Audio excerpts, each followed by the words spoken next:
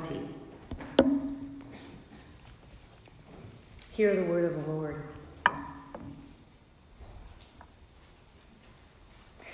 I, John, your brother, who share with you in Jesus the persecution and the kingdom and the patient endurance, was on the island called Patmos because of the word of God and the testimony of Jesus.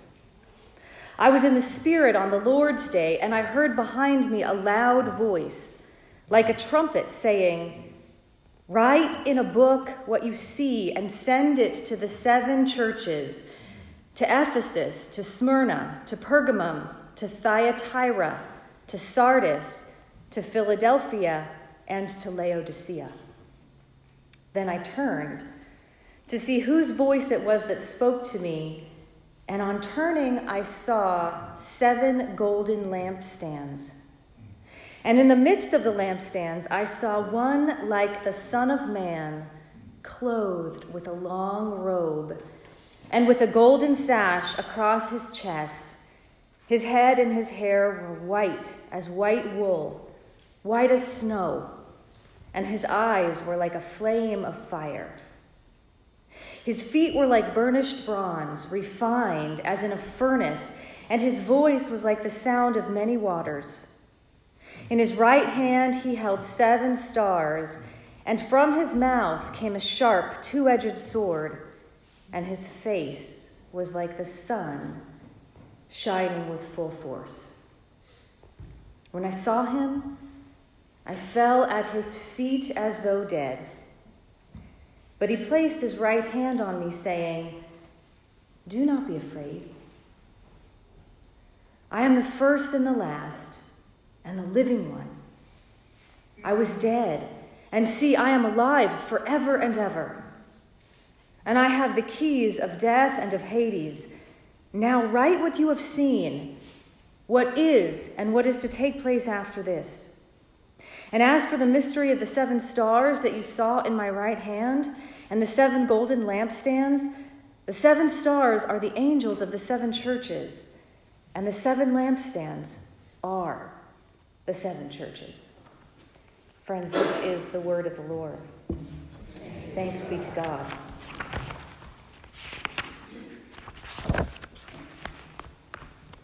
Well, in the first 80 years of its life, the thing that we now know as the church had changed a lot. A lot. What had started as a small group of people that were gathered together in a dark room had become a larger and empowered group that was taking risks led by the Holy Spirit. And those of you who have studied Acts know a little bit about some of those things that had happened. And they were moving into all sorts of new territory, literally and figuratively. First of all, their population was changing fast. Their demographic was changing. They were no longer predominantly Jewish as they were when they began. And in fact, it was starting to become just the opposite. Their center was no longer in Jerusalem. With the fall of the temple and the increasing unrest in Jerusalem, the city itself became unsafe. And while this might just seem like a handful of struggles to us, what it meant for this early group of people is that their very identity was changing. Their values were changing. And all these things were changing so fast that it was hard for them to keep up with any of it. The communities that were growing were the communities on the outskirts, on the margins. And the communities where it all started, the communities that were first the hub, these were the ones that were waning, that were quiet, and that were almost underground. When we're in the center of such change, we can feel it, but it's hard to actually get a pulse on what it means. For those who have read The Handmaid's Tale, which I'm in the process of reading right now, if you've read Margaret Atwood's new introduction, she talks about life in Eastern Europe during the Soviet regime. And she said that it was hard to believe that things like that can happen to you until it does. And you start to see that change happens very slowly, and soon you take stock, and the face of life has changed altogether. So John sees change coming in the first century. John, the writer of Revelation. Not only because he sees the coming rise of the Romans, but he sees that change is going to happen in the church. The little community that was once the little community in and around Jerusalem is going to become these little communities in and around the Roman Empire. And they will no longer be tethered to that one space. And these little communities that are in and around the Roman Empire are all going to face very unique changes and challenges that will be all of their own. The context in which they engage their faith will be different depending on the cities that they live in and the ways that they have to encounter their culture in their particular context. The latest edition of The New Yorker on July 5th had an article about the rising sea levels in Miami. By 2045, one of the predictions that is out there at the moment is that it is possible that 1/5 of the city will be underwater at high tide. The thrust of the article dealt not just with the challenges, but with the solutions that are coming to happen around that. From changes in real estate law that are happening in southern Florida to changes in landscaping to help to mitigate the rising sea. Every decision, the article noted, becomes an opportunity to improve environmental quality and to help social equity. Now, if you were to back up and tell a real estate developer in the 1950s that in 100 years, 1/5 of the city could be underwater during high tide, it's possible that they would not have believed you. It's possible that they might have even laughed in your face. But times change. Values change. Life changes. And the situation that you end up in is not always the situation that you imagined. And you must adapt. You must change. You must forge forward in ways that feel uncomfortable and even wrong, in some ways even unbelievable, because it is hard to accept that times have changed so much. And yet they have. The church in Jerusalem did not know how to prepare and launch a project that would no longer be tethered to itself. It did not know how to do that. But this is what was going to happen. It was going to take on a project that was going to unfold along the outer reaches of the Roman Empire with no central hub, with no central way of making sense of who it is as these different identities emerged. They didn't think that this was going to happen, and yet it did. Jerusalem had fallen. The future was going to be elsewhere. But the real question that they were asking at that time was, what future? In the dramatization that we heard read this morning, it gives just a taste of what it could have been like for those early followers to see the destruction of the temple. You see, they still connected themselves with the worship that happened within that space. There was no disconnection from Jesus and the temple. They saw him as the one who was coming to reign within that space. And that is not what happened. That is not what happened. What happened is that the Romans broke through the walls and set the temple on fire, and everyone had to flee the city. That's what happened. And so the future that the early disciples imagined together, that was not the future that shaped up. In fact, the future that shaped up was vastly different than anything that anybody could have imagined at the time. And so what can be said to a community of the gospel in the midst of such a radically turbulent future? What could be said to a community of faith facing a future that looked more like the extinction of the old than the emergence of the new? What could be said in a time like this?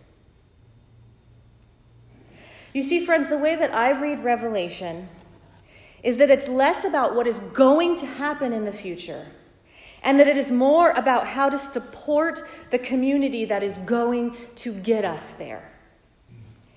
John names the persecution. He does not shy away from it. I am with you in it, he says.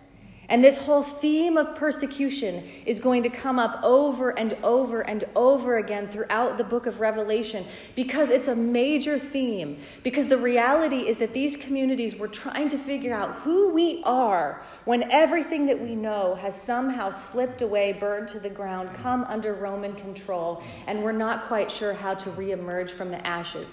Who are we in the midst of this face of persecution? And John says, I am with you in this persecution. Inasmuch as we share in Christ together, so also we share in this persecution together. And then John hears this message that we will be thinking about over the next few weeks. He's going to hear a message that is directed specifically to the church. The message, as it emerges in Revelation, is not directed to the Romans. It's not directed to the culture. It's directed to the church, to these emerging communities, to these places where people are trying to figure out who they are, to these places that have become disconnected from the center of Jerusalem. That's where this message is headed. And it's written to the church not so that they have a way of stepping outside of their culture, but so that they have a way of entering into it with hope and knowing who they are and who they belong to. Write this down, the voice says to John, the voice of Jesus. Write it down for the church. And then John looks, and the voice is coming. But the voice is not coming out of nowhere. Do you pick up on some of the imagery of where that voice is coming from? Think about it for a second. That voice is coming from the very traditions of the temple that were just burned down. The lampstands, the Son of Man, the vision from Daniel, that's that whole idea, the Son of Man. It's picking up on Daniel 7, which would have been one of the scrolls that was stewarded within the temple. The stars, the sword, all of those things were temple imagery, stewarded by the temple of what it meant for God to communicate with this particular nation. So what's happening in Jerusalem, this isn't what's happening in Revelation, this isn't crazy language. This is Hebrew language. This is the language of the temple, and John knows it. He knows what it was like to be in that space. He knows those prophetic scrolls. He knows that the community has been reading these Old Testament books, and he picks up on that language in order to communicate. Or one might not say he picks up on it. He sees in this image of Jesus all of those temple pictures captured within this person of Jesus Christ.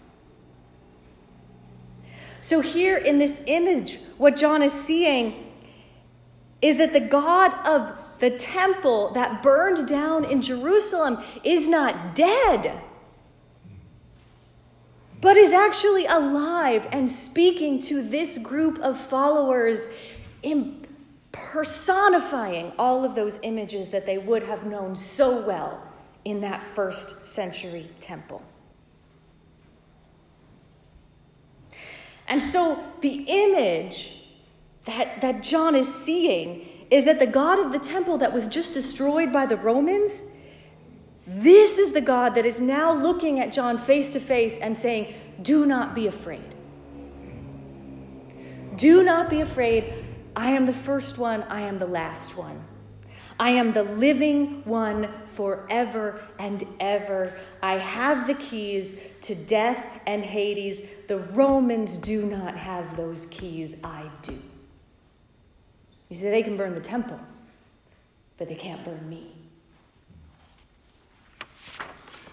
They can burn Jerusalem, but they can't burn me. That's the image of this Revelation chapter 1. And the message here is for the church that is emerging, not in Jerusalem, but on the margins, on the outskirts. And as this image of Jesus, he holds out his right hand with those 7 lampstands. He says, this is the message for the church, the 7 lampstands, the church universal, that 7 being that perfect number in Scripture, this universal number in Scripture, but it's also a particular number in this particular time dealing with these 7 churches that exist along the Ephesian road, and they're real places. They're really along this road of Ephesus that would have traveled up into the inner part of Turkey.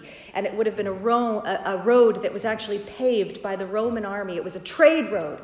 And that's the place where these early communities took root and came to life. These 7 churches. And so the voice that Jesus offers John this is the message for the church. I am here. Your future is going to be challenging. You will have to adapt or become extinct. But do not be afraid. Do not be afraid, because I am the first and the last, the living one. And so that's really the message. It's ironic that the book of Revelation tends to be one of the books of the Bible that strikes in us the most fear, the most trembling, because the book starts off with this radical message of do not be afraid. Do not be afraid of the future. Do not be afraid of change. The reality of change is not the scary one. The real question that Revelation is going to beg us to answer is, who will you follow? Who will be the Lord of your future? Will it be Rome? Or will it be Jesus? Will it be culture? Or will it be Jesus? Will it be your impulses? Or will it be Jesus? You see, that's the question of Revelation. Whose voice will you listen to? The voice of culture, or the voice that says, do not be afraid. Do not be afraid.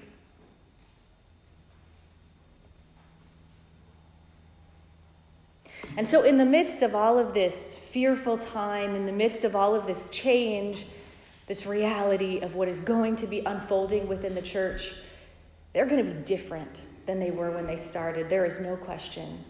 The New Testament is going to be written in Greek. It is not going to be written in Hebrew. That's a big deal. It's a big deal.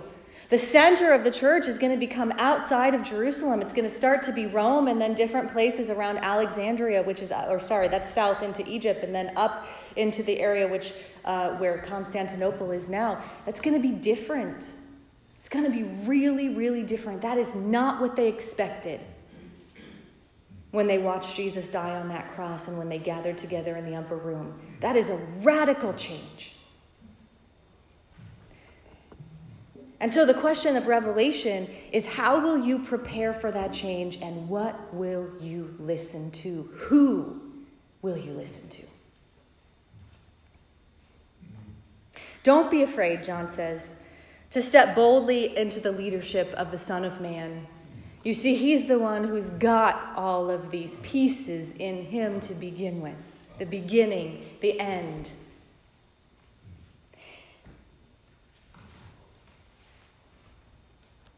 Now, sometimes we hear things like this do not be afraid language, and we interpret it a little bit differently. We tend to think that it means something like, don't worry, everything is going to be fine. Don't worry, it's all fine, it's fine. You don't need to change, everything's fine. That's not what the message is. The message is change is coming, whether you like it or not. The reality, the question is, who will you follow and will you be afraid?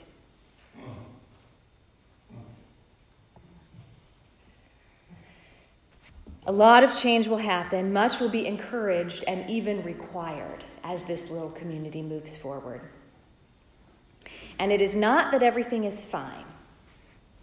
Instead, it is that I am the first and the last and the living one. I hold the keys to death and Hades. No one else. If that's not our hope, it's going to be really hard to change.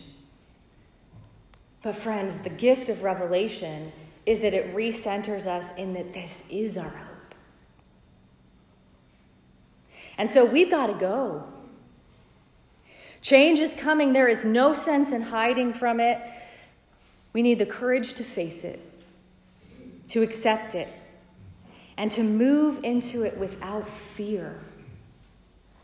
Knowing that the God of the temple, the same God that we heard in that book of 1 Samuel talk about the reign of David. And as you know, as that reign begins to take shape, the temple is going to be built in the legacy of his son, and that temple is then going to be brought forward, and it's going to have its own set of challenges as the Jews go through their time of exile, and then they're going to arrive in that first century and watch it be burned down by the Romans. But the message of Revelation is that the God of that temple, of that amount of time, of that trajectory, the living Lamb, has gone before us in all things. Even for this thing, for this time now.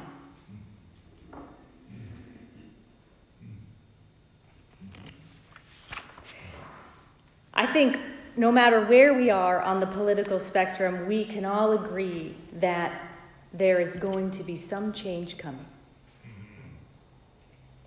What that looks like, we have yet to see. But friends, we need to not be afraid. We need to know whose voice we're going to listen to.